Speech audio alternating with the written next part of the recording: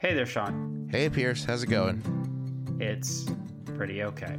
All right. That means it's time for another episode of the It's Pretty Okay podcast. Let's do it. Let's start the show. Shuffled up 6th Street in the rain. Kept my head down as I looked past the people. And in the department store, I found what I was looking for. This is the church. This is the crucible. All right. They come out to Broadway and they look for me. We have in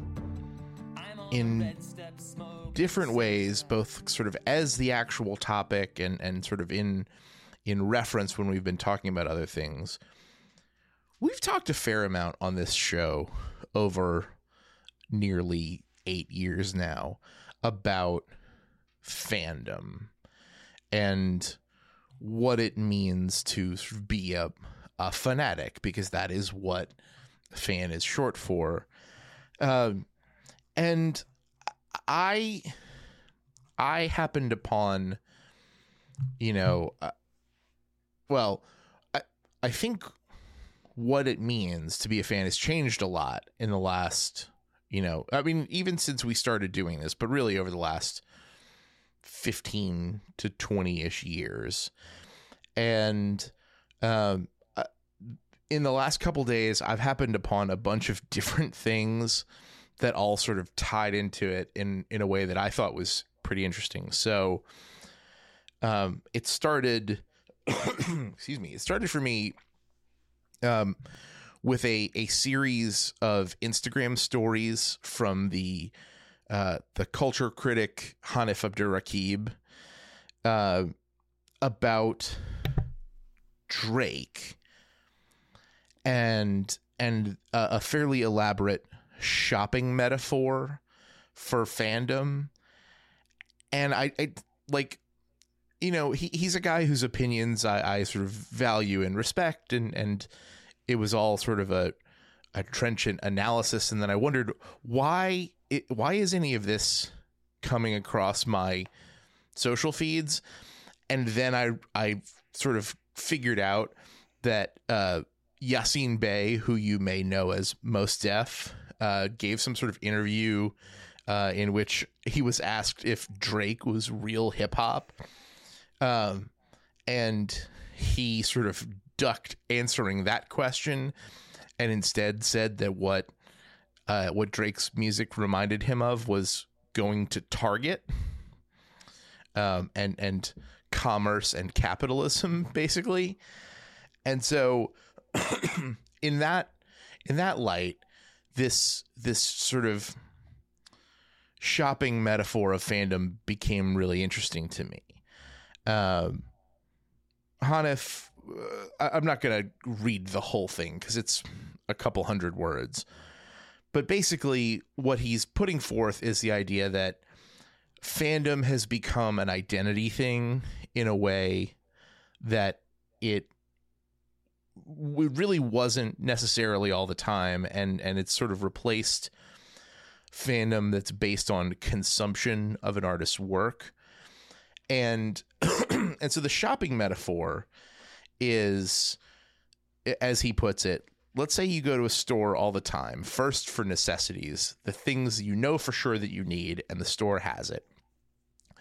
But then once it becomes habit, you sometimes go to the store just to go, thinking, I'll figure out what I need when I get there.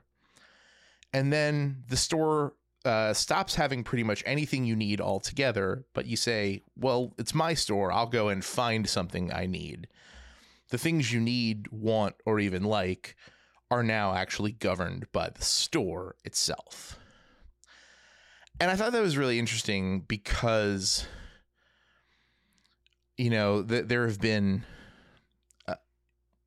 roughly a gazillion takes floating around podcasts and the internet lately about how the internet isn't fun anymore. And so this all sort of hit me in the same place. There's like, I spend an inordinate amount of time just like scrolling through reels on Instagram and watching videos that their algorithm has decided to give me, rather than spending time seeking out things that I like and liking them because I am like making an active commitment to like a thing, as opposed to just, you know, sort of identifying myself based on my data and saying, well, in the past I have liked X, Y, and Z things, and so I am a person who likes those things. Am I going crazy? I'm probably going crazy anyway, but am I going crazy?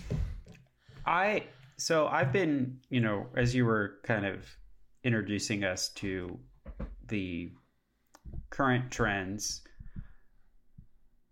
I started writing down, okay, what was it like back in the day? What was it like if you were a fan of Black Flag or Iggy Pop or anything like that, or even more recent, if you were a fan of the Strokes in the early 2000s. And really, I'm thinking of books there. And I'm also thinking of scenes. And I think this, I think there's this long-standing idea of who you listen to says a lot about who you are. And, you know, if you're someone who listened to the Ramones or you were in that scene, like it said a lot about you. You might dress a certain way. You might adopt an ethos. Certainly the same thing with Black Flag. And I'm giving examples of these books I've read because I think that they're really strong. Kevin, you were telling us before that you've been listening to a lot of Metallica of late. And even if the way they approach this, how Sean's kind of laying it out with certain artists, even though it's a bit different, it says a lot about you if you listen to Metallica and if you express that. But one thing that I think is different is that, and these are coming back a little bit, but the way fandom worked then is the content stream, if you will, of like support and excitement around these bands was kind of created by the fans who listened or consumed and everything, who supported the band as a brand, the musician as a brand. And while that I think still exists today, maybe there are still fan clubs for artists. I don't know. But I think increasingly, and much has been written, some by the person that Jack Hamilton at UVA, is I think increasingly you have these artists, and I'm hesitant to pick on some, but there are good examples we can get into. These artists own the content streams now. They do fewer and fewer interviews, and they own those streams. So instead of having a zine for Drake or Travis Scott or I don't know, Wilco, like they just release the stuff themselves. And so you are hooked into their feed, their IV, and that's where it says a lot about you to be that brand. But I think it's all kind of mainlined into you from one source. And there's a lack of criticality. And that's where, to me, it gets to, it's less important about what they are producing and more that they are constantly reminding you what it is to be a fan of them. Yeah, and so this the link, the part that I left out of the shopping metaphor is that the link to Drake specifically as context is that he must have some new material out, and it's been praised for, like, you know, he's really committed to rapping well, and Hanif's take was, no, that's really not the case. Drake has just been a kind of lazy artist in a certain way for a long time now, and hasn't put out, you know, hasn't like had to sort of challenge himself and improve the quality of his craft in many years, because he has this dedicated audience that is dedicated to him because they are Drake fans, rather than because he is continuing to put out like good and acclaimed work. And so Drake is the store that is now able to dictate what you want, you know, quote unquote want, and is not really required to keep sort of iterating and doing better in the same way that an up and coming artist is maybe required to. And that's not like, I think that's, you know, that's certainly informed by like how he feels about Drake as an artist. And that's where I kind of challenge like the idea of no selling out. Like what is the incentive? I don't know anything about Drake, but what would be the incentive on Drake's part as an artist to do that, to effectively just phone it in? Like that sounds more like the record label and the capitalism behind it saying, hey, we've got a brand that is giving us money. Let's not mess with success. Oh, yes, so that almost sounds like it is selling out to me, but so I don't know. I don't know whether you would like, I don't know. I mean, I think by almost any definition of selling out, Drake has sold out. But I'm not really talking, I don't think I'm talking about like whether or not artists sell out. I'm not so much thinking about the artists, like decisions that the artists are making themselves. I'm thinking more about like this kind of system as a whole. And so what you have described, Max, is algorithms.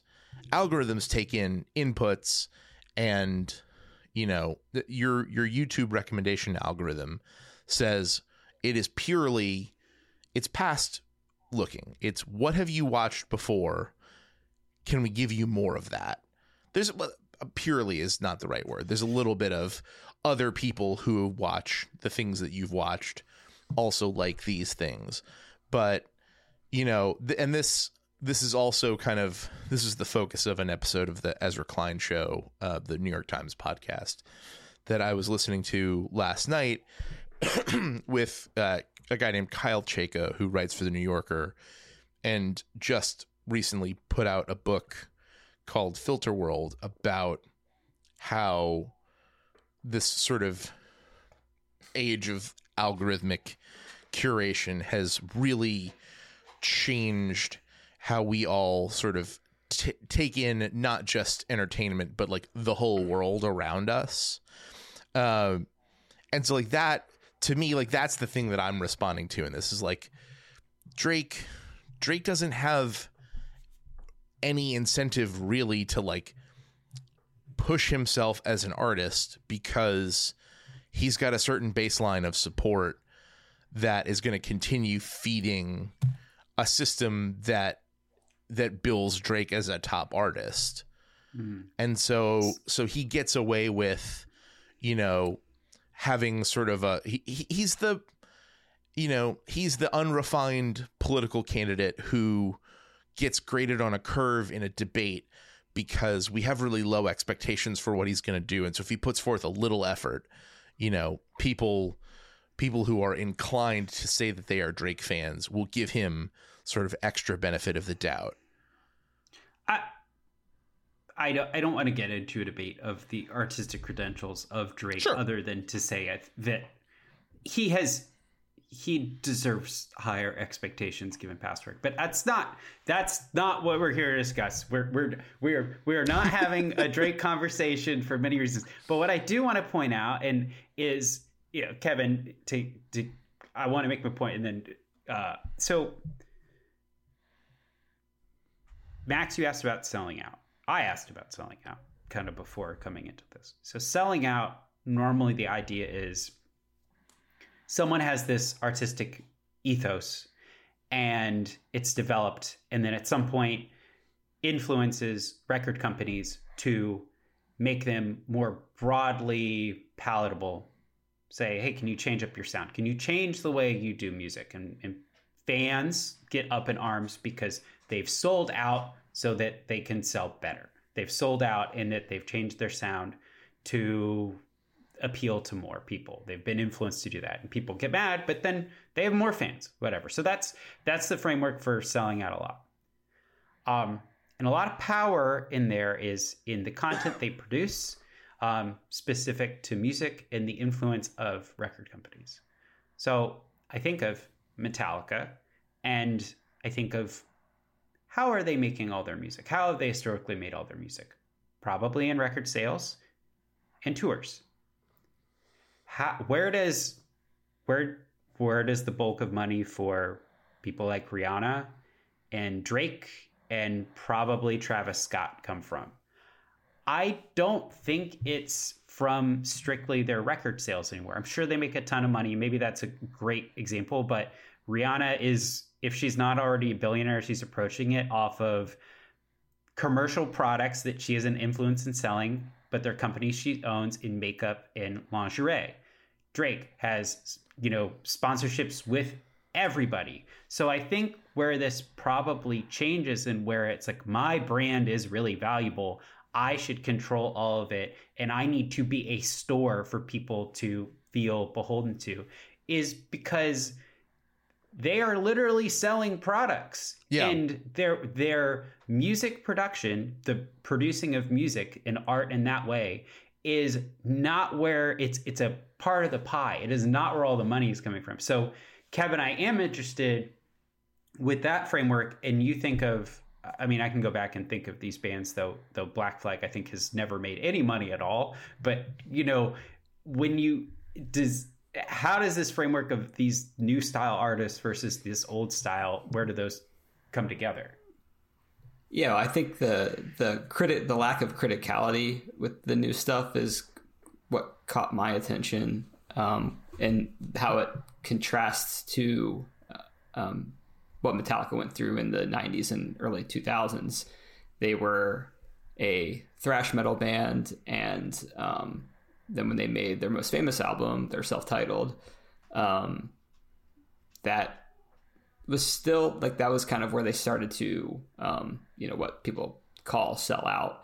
They made their songs shorter, a bit catchier, more radio friendly, and people fight whether it's a metal album or a hard rock album. But then what really got people's attention was later in the 90s, they kind of changed their whole look and sound. They went for a more bluesy alternative rock sound, which like a lot of fans hated, and still hate. And then in the early 2000s, they said, oh, now we're going to kind of maybe a bit of influence with the new metal scene, but we're going to scrap the guitar solos, and we're going to do this weird thing with the drums.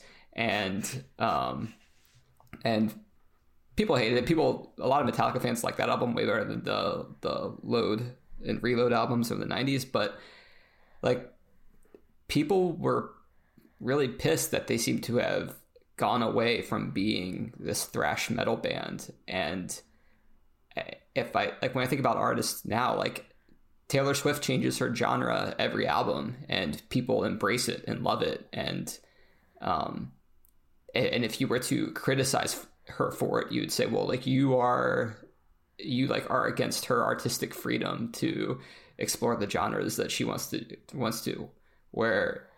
Whereas like if Metallica's like, we want to do a bluesier thing this album, it was more about like, well, the songs suck, so, and we are going to target to get things that we want to target, and we are not going to target to get whatever Metallica has on sale. So yeah, I mean, I just think it's a complete contrast to Taylor Swift, who just had like the biggest tour ever, which was really a tour about how different all of her albums are from each other. Yeah, I think the point of criticality, and we're using some big examples. I mean, Metallica, I'm sure, was the biggest rock band in the world for some slice of time or close to it. But I think that point of it's the famous essay, which no one has actually finished, but pretends to, on SMARM. Like this is beyond that. It's not just people saying, oh, you don't understand, how can you be critical? It's no, you don't understand because you are not part of this community. don't come into the store and criticize everything. If you do, we will chase you out with pitchforks, which there have been plenty. Speaking of Pitchfork, there have been plenty of Pitchfork reviews over the last few years in which the responses to them have included vitriol toward the person whose job it is to review albums, and sometimes led by the artists.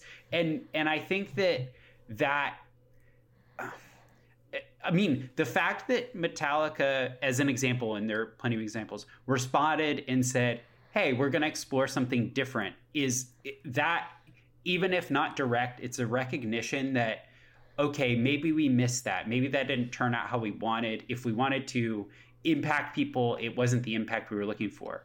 But I think now these communities, even though it's out on the internet for everybody, anybody can be a fan. It's not like you have to send off to get a tape sent back to you.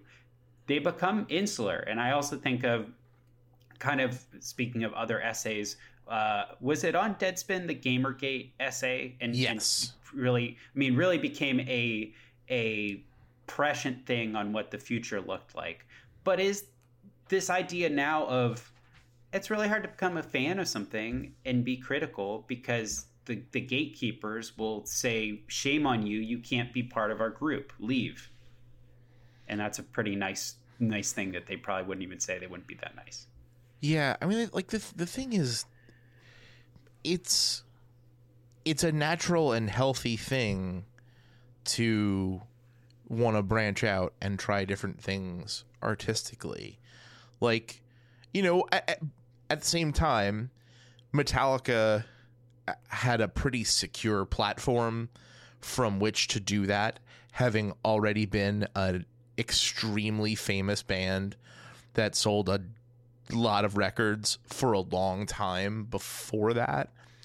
But there's something to be said for this, like, what they're doing is like they're trusting their audience and saying, we think you're mature enough to handle this. And, you know, like, that's not all of the different versions of Taylor Swift, sonically speaking, have been ones that I have personally enjoyed. But now, like, you know, being able to see it all come together, you know, through this sort of Eras concept and like seeing all of the different steps she hit along the way and all of the different left turns, like, it is a thing that's really cool. And so, like, I wish more artists felt like they had the leeway to do that now, but they don't, because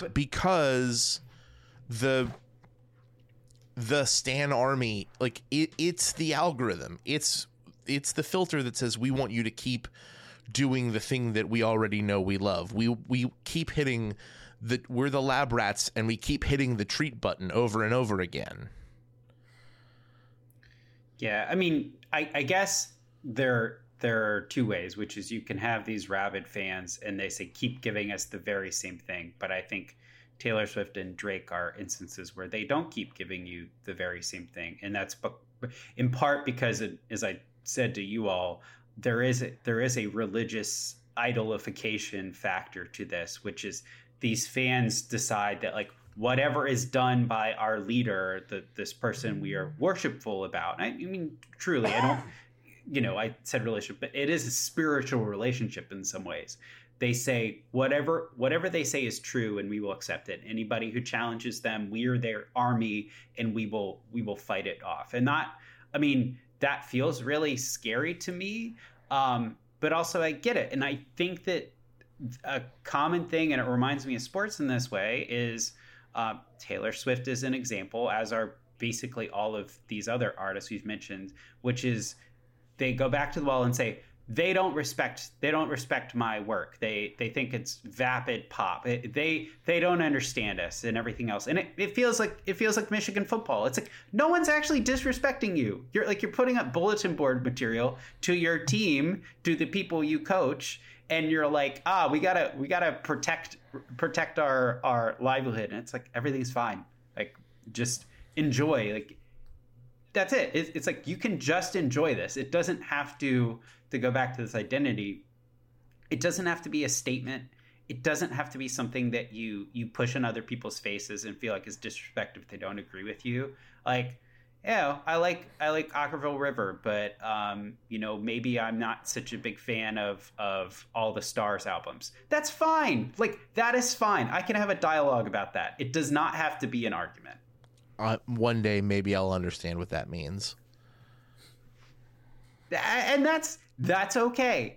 That is okay. If I felt like, no, you're wrong for not respecting, Will Sheff to a great degree, that would be a jerk move. And I think that that's some of the fandom that we're responding to and is like kind of icky. Mm-hmm. Yeah. Yeah, but I will. Oh, go ahead, Kevin. I was just gonna say, in terms of the algorithm portion of this, like, another thing that I feel that comes out, and maybe this isn't in the form of number of projects that an artist undertakes, but it also reinforces the, like, constantly giving the treats back to the fans, and, like, overflowing them with things to consume so that they have, like, less time to explore other artists or other things, whether that's YouTube channels or podcasts or I mean, like, artists. a thing that you never heard in, like, 2002 or 1996 was an artist, like a musical artist, saying, our competition is watching movies. We're like, that's who we're competing for your time with. But now, like, just go sit in any sort of executive meeting at a news organization, and I will tell you, they think their competition is every other thing you could be spending every millisecond of your time on. And it's totally unhealthy. It's completely insane. And yet, this is just like how it goes. Everyone feels like they get a chance to grab just this tiny portion of your attention, and so they have to grab it and hold on to it as tight as they can. And I don't know, you don't have to appeal to everyone. I don't have to know what Pierce's Ockerville River and Stars reference means. Oh, I mean, those are two bands. I was struggling to think of. I was struggling to thinking of things that people who are fans of one would know the other, and they'd be like, "Yeah, I don't really like them," and you'd be like, "Okay, have a good evening at the wine bar you're going to." Yeah. But I want to point out some, because we focused on it. I noticed mostly non-white bands and stuff. I do want to say the same could be said about, I think, a lot of traditionally male country artists the last few years. Sean and I know we both listened to a lovely podcast this year about Morgan Wallen just getting sick in Oxford, Mississippi, and bailing on a show for, is that who it was? What? There's a country art. He lost his voice, right? Yeah, that's right. Lost his voice. Yeah. Yeah. I've got stocks. Which he got beat up by somebody for using the N-word again, probably. Yeah, but punched him in his throat. Yeah, this is not unique just to pop music, and I would say that, like, there's plenty of this out there where there's a content stream and a brand stream, and it's like, oh, we're trying to tiptoe around it and not be critical of, like, this music might not be good and this person might be a mess, and maybe we should all chill. Yes, Max. It sounds like there's an issue or perceived issue with just mainstream media and content. Well, content is part of it. It's like, it's a commoditization thing. Like, not everything, an LLC is not the proper structure for all things. I guess what I'm getting at is, like, I don't know if we're at the point of a resolution, but I found a lot more enjoyment recently in going to, like, small local venue and just discovering more local bands that don't have this kind of push. Like there's still lots of it doesn't seem to be all doom and gloom. Like there's no more art these days. It's like no, it's just the most popular artists are actually corporations. Like I think that's really what you're getting at, where it's like there's still plenty of art, you just have to go a layer down maybe. Max, corporations are people, so what you said is really offensive because you're being very exclusive of people. Well, the truth is a lot of the places that support that type of art have closed. And are, you know, I think of all the venues that closed in DC during the pandemic. So that's hard.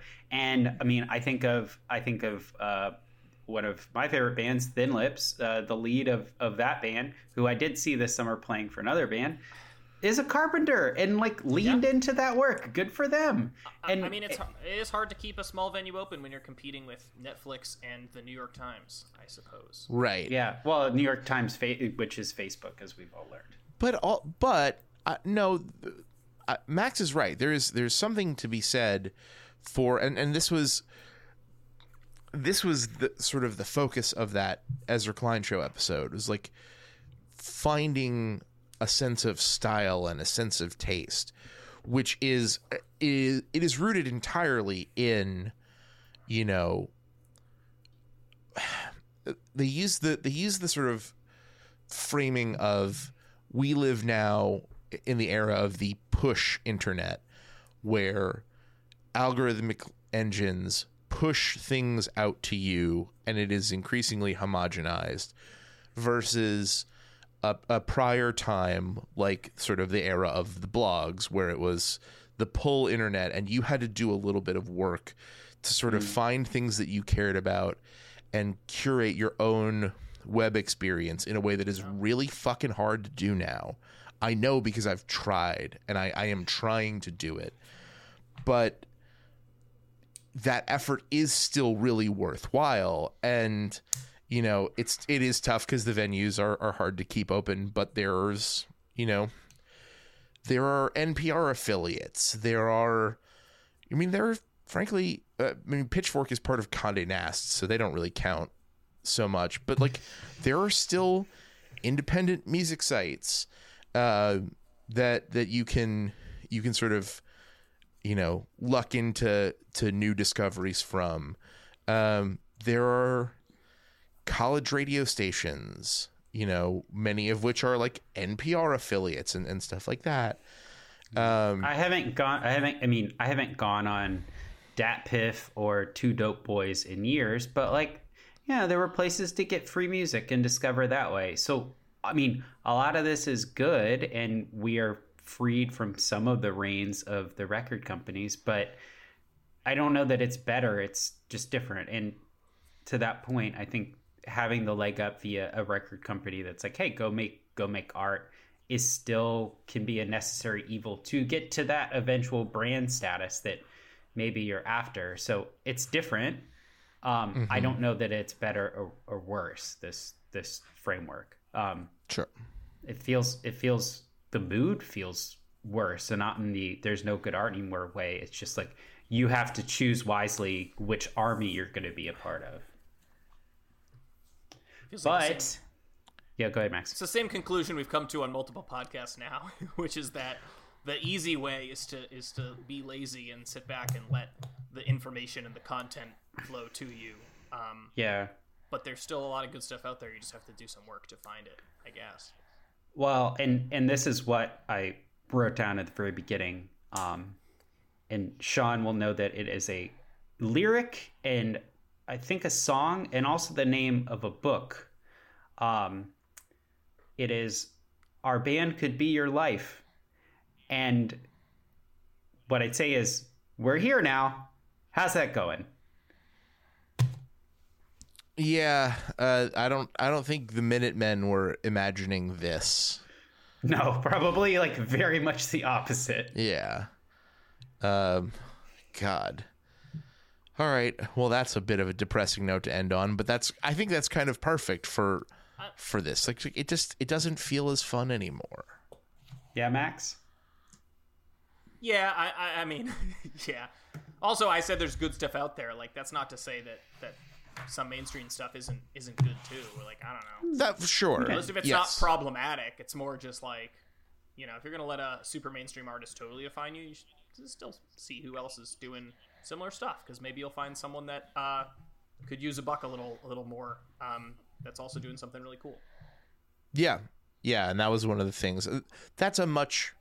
I like that much more as a place to leave it. That was a thing that Ezra Klein and Kyle Chaker were talking about, is like not just finding things that you like, but then branching out further, you know, seeking out interviews with those people and hearing, you know, kind of finding the people that influence them or the people that they appreciate and are motivating them to do good work now, and like seeking those artists out. So like there is, if you are willing to put in a little elbow grease, there are rewards there for you. So that's we should end on the optimism note, I think, not the pessimism note. Good idea. Okay. It is time to transition from optimism back to pessimism now, and do Pierce is Sorry. So imagine that you were going to a Tex-Mex type restaurant with a friend on a Saturday in early January. You're offering to get something to share. Imagine your Tex-Mex place. They have some options for chips and dip items. Which item, and I think it's important to note that it is cold. It is cold out. Which of the typical chips and dips options would you get if you were at a Tex-Mex restaurant on a Saturday with a friend? Salsa? Probably the Yeah. guac. Maybe the guac. One of those two. I mean, if it's cold, I'd maybe go queso, but I'd have to see if the other person like was into it, and they probably wouldn't be. So like, yeah, I love guac's my favorite thing ever. So. Guac, yeah, guac. So you're right. It was the obvious choice, but I am sorry for choosing it for a few reasons. One, it was cold, and I had to sit partially outside. Two, the queso at this place is very good. Three, I chose the guac and knew this going in, but did not expect, and I live in Atlanta, Georgia, which is, you know, prices and everything, it's on par with everybody else. They listed this, and I didn't think anything of it. Market price, okay? So you get out there, I looked at my bill, I was like, okay, that's strange. And I get, like, it was a fine amount of guac, but, like, I conceivably wasn't going to eat all of it, and there are only so many chips, and there's the kind of this disagreement in terms of that. It's $10. It's $10. And I left, like, $3.50 in the bowl. And I'm usually not, like, someone who cares about prices. It's like, I should have gotten the queso. It's warm. It's very good. And the guac is fine. And I'm outside, and I'm cold. I don't need cold mush. How many avocados do you think were in the... 3/4 of one, like, and like it was a fine amount of guac, but like I should have gotten queso, and you know, I don't know. I didn't even think about it till afterwards. I saw queso at the table over, and I just felt stupid. I'm sure. I mean, maybe it was still like $7.50 or something, but I would have felt better physically and then psychologically from a price perspective. So, hey, if it's cold outside and you're at a Tex-Mex place, get queso. And even if it's not, probably still get queso. Or just don't get the market price guac. I don't know. I mean, we live in strange times where guacamole and chicken wings are both market price. I was somewhere recently, I wish I could remember where it was a restaurant, and I shit you not, like 80% of the menu, the prices just said MP, market price. I was like, what? I should have just like ask the waiter, like, look, you can either just tell me the price of these, or you can get me the menu with all the prices listed on them. Well, what are Max's the prices of the day? Max was probably already like, hey, do you have a paper menu? I don't really do the QR code thing. That's right. They're like, oh, they probably would have said, well, we can get you the like of the moment price. We have to use a QR code because it's tied to like it's dynamic our pricing. stock price. Yeah, it's dynamic pricing. Down to the minute dynamic pricing on oysters. We shouldn't give that. We actually shouldn't give that away for free. That I actually could see that like working in a really devilish but like good way. It's like, oh no, our happy hour adjusts dynamically, and so it's like if people aren't buying this, then we'll make it a happy hour until we get to a threshold, and then it plateaus out. So it's like if you get in, you can get nuggets for really cheap until everybody starts buying them, and then we jack up the price. Yeah. There's bars that do that. Yeah, the stock market bars. Oh god. You can get some pretty cheap beers. Horrifying. Don't hate the player, hate the game. I hate the fucking game. I despise it. But what I don't despise, what is this week's big idea from pop culture? I'm going to ask a question of the only person on here who I think might know the answer. Pierce, do you remember the last time Waxahachie released new music? In 2020. So there was like an EP that was just under Katie Crutchfield's name, but I believe St. Cloud came out in 2020. I thought it was even earlier than that. I thought it was like the tail end of 2019, but you might be right. Well, there's new music coming.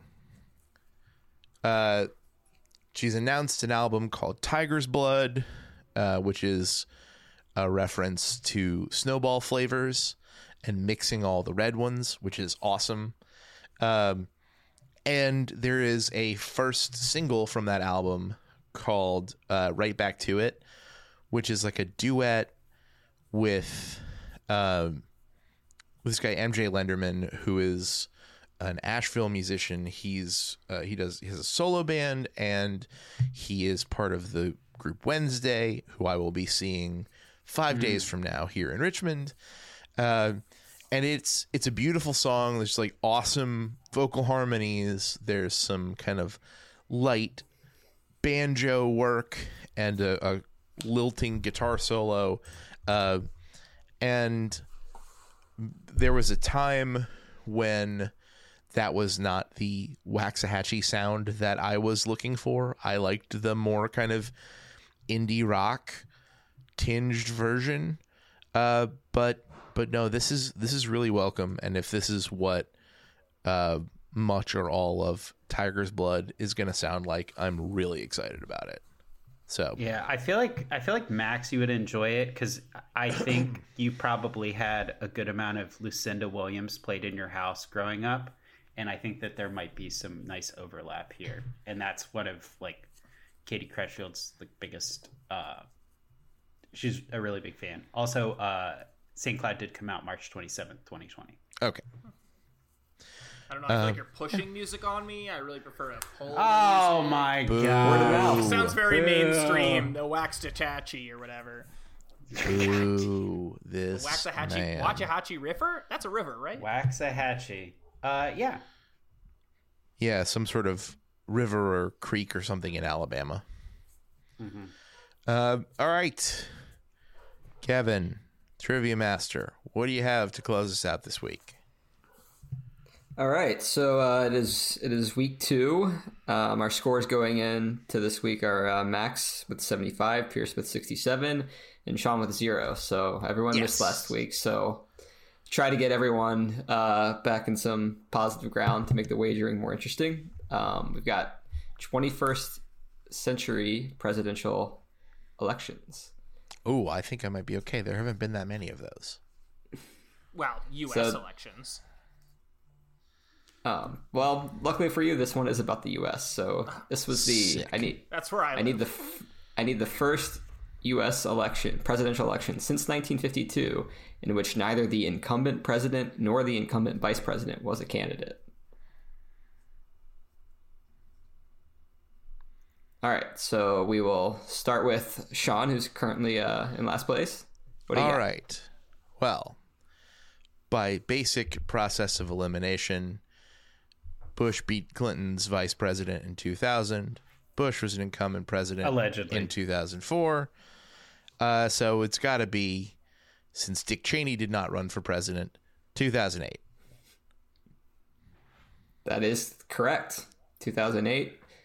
100 Obama points versus McCain. Woo! We got Biden and Palin in the Vice roles. So, all right. So, Pierce, did you come up with that answer as well? And what did you wager? I did, and I wagered 50 points. All right, Max. I likewise came up with 2008. I wagered 25 points. All right. So, cool. Everyone got it? Hooray. Max and Sean at 100 apiece. Pierce will take into the lead with his slightly more aggressive wagering than Max. So I didn't know it was U.S. presidential elections. Oh, sorry. I figured if there was a politics question that I knew the answer to, that it might be pretty gettable. But fair enough. It's all good. All right. That is the end of the show. You can find us at our home on the web at www.prettyokpod.com. You can also subscribe to the show feed on your podcast app of choice. We'll be back next week to talk about something else. Until then, I'm Sean. I'm Pierce. I'm Max. I'm Kevin. Thanks for listening. Bye. Sun sets on the broad square and lights come up. Feel like this town's gonna put a quick end to me. But if I came here to drown, I'm gonna take a few people down. This is the church occupied by the enemy.